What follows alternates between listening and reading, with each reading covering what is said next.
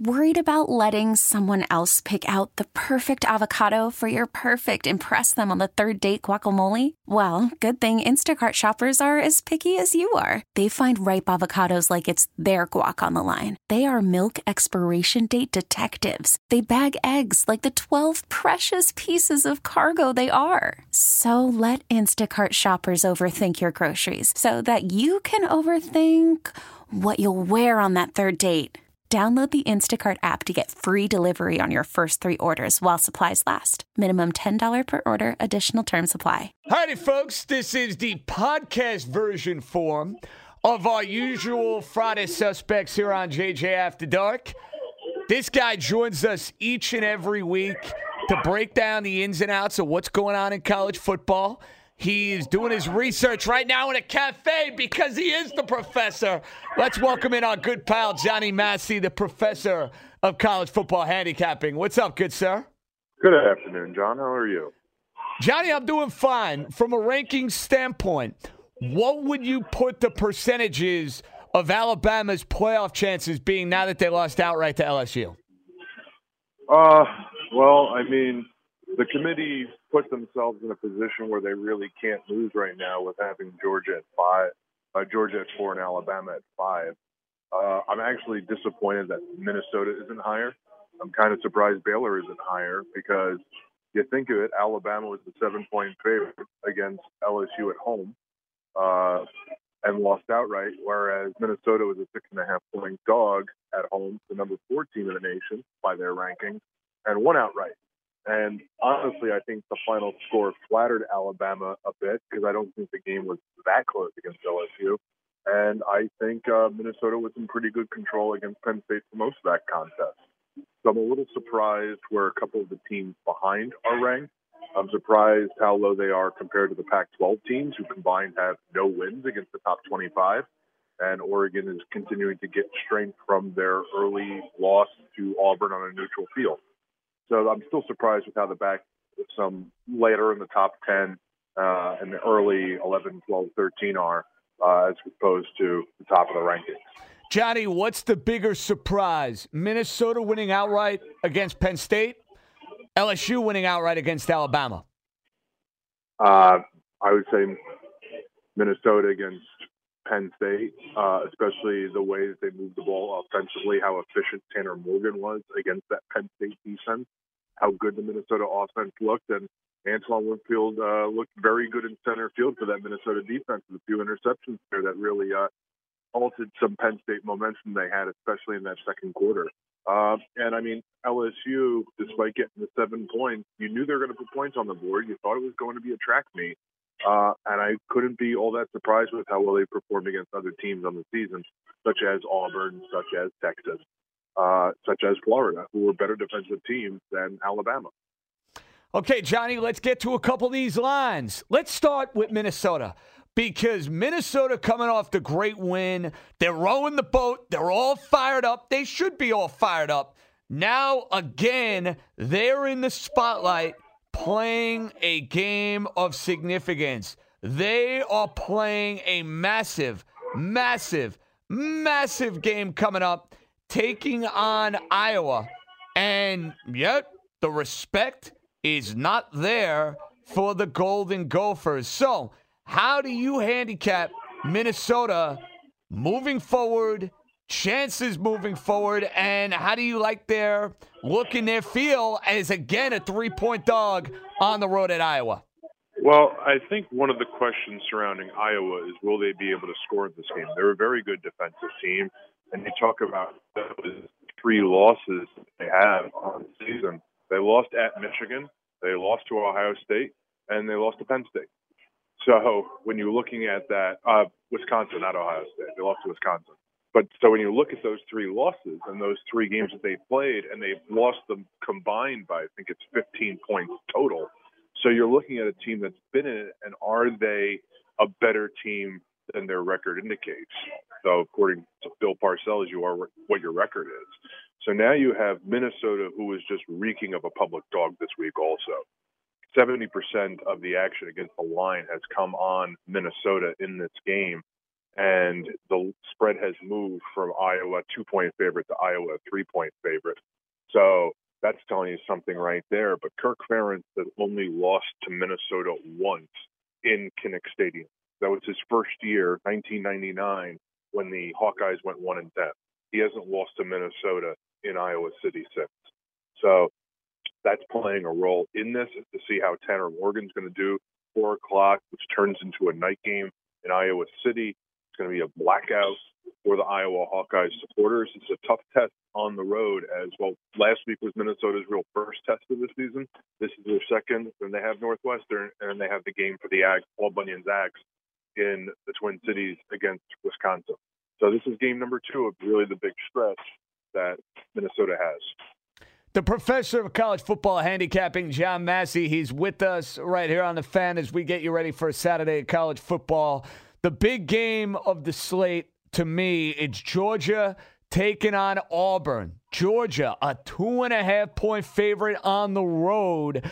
We know how important this game is for them if they want to find their way into the college football playoff. Auburn going to have a big say in this, though, John. They have Georgia at home. They have Alabama at home.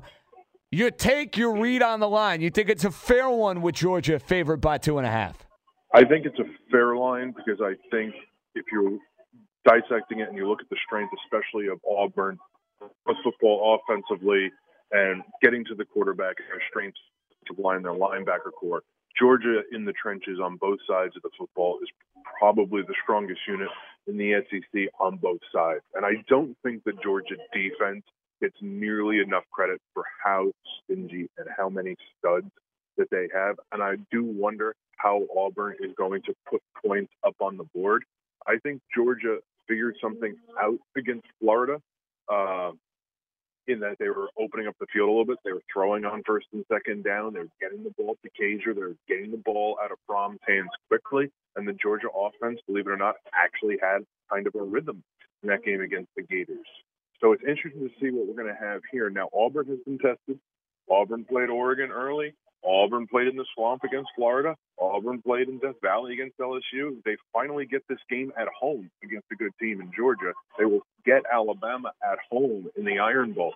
So now Auburn's finally got these chances to face these SEC heavyweights on the plains here in the month of November.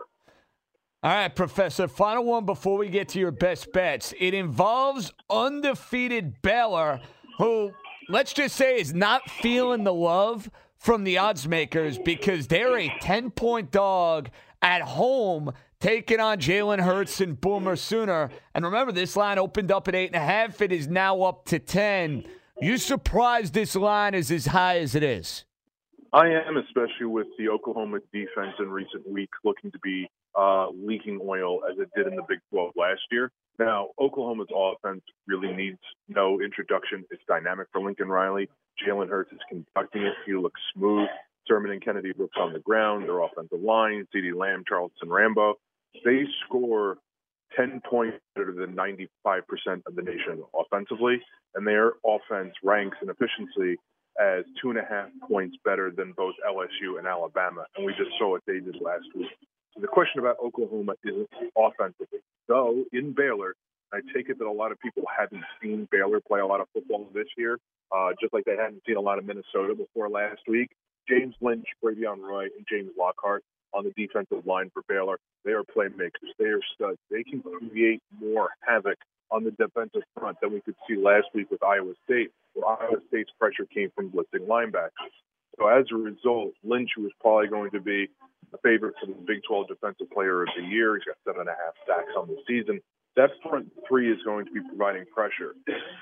Rule's going to have a cover 3 in the back. So they're going to try to keep stuff in front of them. But unlike having to blitz or rushing 4, when you're rushing 3 and you're playing the cover 3, that gives you a lot of coverage in the middle of the field also. They can mix coverages below, and there shouldn't be those gaps. Should there be a break contained by Hurts under pressure, there should be linebackers there in the middle of the field to prevent it from being a big gain and having too much open space in the Oklahoma offense on these intermediate routes. The question that I have in this game is how is Baylor going to score? Charlie Brewer has a couple of playmakers, but he's got to make the throws. In that escape last week against TCU, before they kicked the 51-yard field goal, he had a wide open post route that he completely missed. That would have been a touchdown. And you're not talking about 3 overtimes. And you're not talking about the game going over the total of 48 in overtime number 3. Oklahoma's defense can be had. We've seen that. They're a little light in the rear in the defensive line.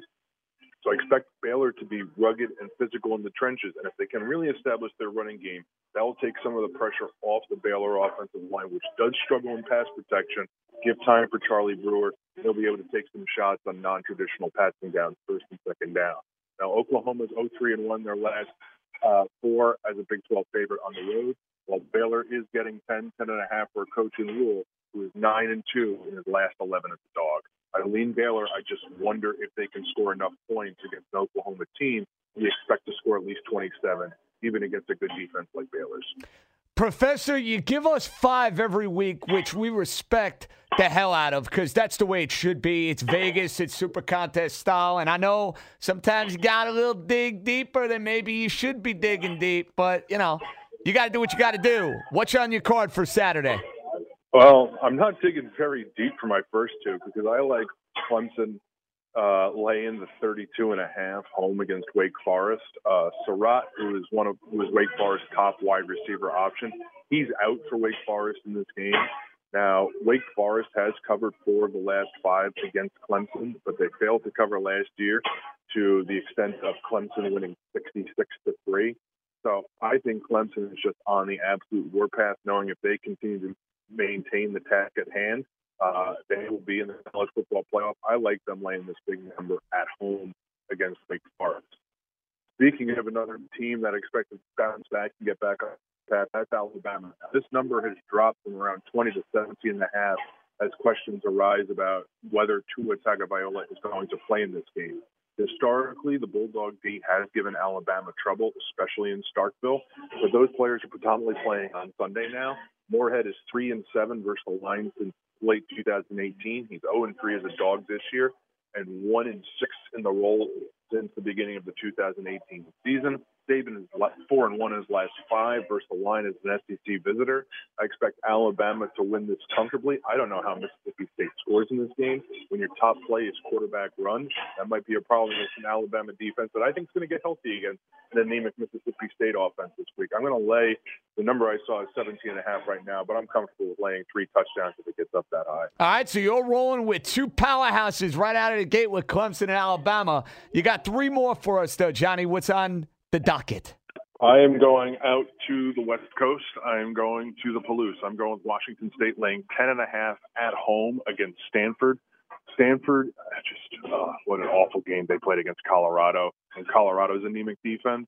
Stanford's got significant injuries in their secondary. And when you have trouble in pass coverage, the last team you want to see is Mike Leach's air raid offense and Pullman on the Palouse. Leach has won 3 in a row in the series against Stanford. He's covered the last 4 against Stanford. I like a healthy Gordon at quarterback, a healthy wide receiver core. To torch the Cardinal, I take them laying double digits on the Palouse on Saturday afternoon. Back to the Big 12. I'm taking Texas. Not only because of the Tom Herman as an underdog angle, though he is 14-4 against the spread as a dog, and Matt Campbell is 3-6 as home chalk for Iowa State. But Iowa State hasn't scored more than 10 points in their last 3 games versus the Horns. Texas has won those last 3 games by double digits. I'm going to take Texas getting 7 at home in Ames against Iowa State. And for my 5th pick, I had a couple of here that I was looking at, but I think I'm going to I'm actually going to do it. I'm actually going to say it. I'm going to take Navy getting 7.5 points against Notre Dame. Notre Dame had a couple of significant injuries last week on the defensive line. Okora, who tore his triceps. Navy is coming off the bye. Navy is 3-1 against the spread against Notre Dame when they're single-digit spreads, and they have won 3 of those games outright. This is a game where I think Navy wins outright.